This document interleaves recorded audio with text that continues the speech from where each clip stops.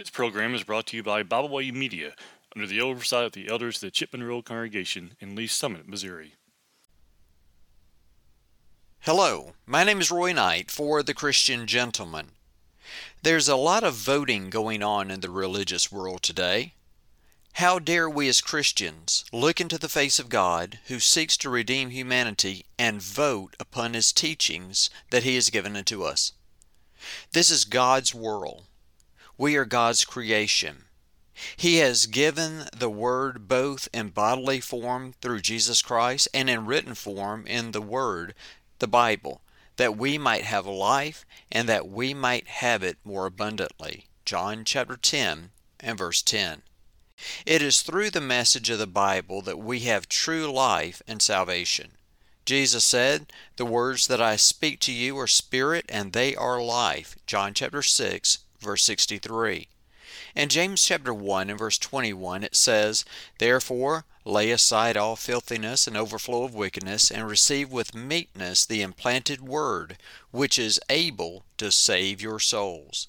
The Apostle Paul stated, "For I am not ashamed of the gospel of Christ, for it is the power of God to salvation." Romans chapter 1 and verse 16.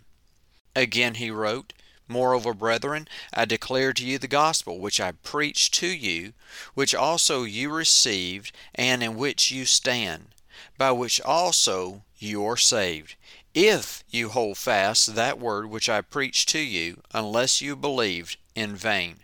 1 Corinthians chapter 15, verses 1 and 2. Life and salvation come through the Word of God. If we elect to change the Word of God by voting on what we like or dislike, what we have left is not God's Word, but our own. This strips God's Word of its ability to give us life and salvation. The Bible needs to be taken in its entirety or not at all. God through Moses warned the people, "You shall not add to the word that I commanded you, nor take from it, that you may keep the commandments of the Lord your God, which I command you." Deuteronomy chapter 4 and verse 2. Again it is written, "Do not add to his word, lest he rebuke you, and you be found a liar." Proverbs chapter 30 and verse 6. Still the Apostle John warned, "For I testify to everyone who hears the words of the prophecy of this book, if anyone adds to these things, God will add to him the plagues that are written in this book. And if anyone takes away from the words of the book of this prophecy, God shall take away his part from the book of life, from the holy city, and from the things which are written in this book." Revelation chapter 22, verses 18 and 19. In truth, and sad to say, that many congregations have been voting on their church's doctrines for decades by allowing sin to be overlooked. There are blatant sins in our congregations that exist that would have appalled our parents and grandparents, to which today we turn a blind eye. And who does this help as we joyfully follow the road to perdition? We must be determined to shake off our man-made doctrines, our creed books, and our manuals, and be content to go back to the Bible. We must seek to leave behind denominational names that divide us and be content with just being Christians only. We must strive to model ourselves after the church that we read about in the Bible, the church for which our Lord died.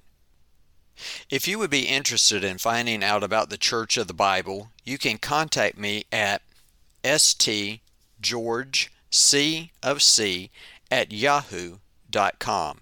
That is stgeorgec@yahoo.com, or you can write to me at P.O. Box 516, St. George, South Carolina, 29477. I would like to send you some free information. Or you can contact Bible Way Media directly at their website at biblewaymedia.org. That's all I have for right now. And what does the Lord require of you? But to do justly, to love mercy, and to walk humbly with your God. May the Lord bless you as you seek to do His will, and I'll see you next time on The Christian Gentleman. We thank you for listening today. We hope you enjoyed this program. You can find out more about Byway Media by visiting our website, bywaymedia.org. You can find all of our podcasts on all major podcast platforms. As always, we thank you for listening.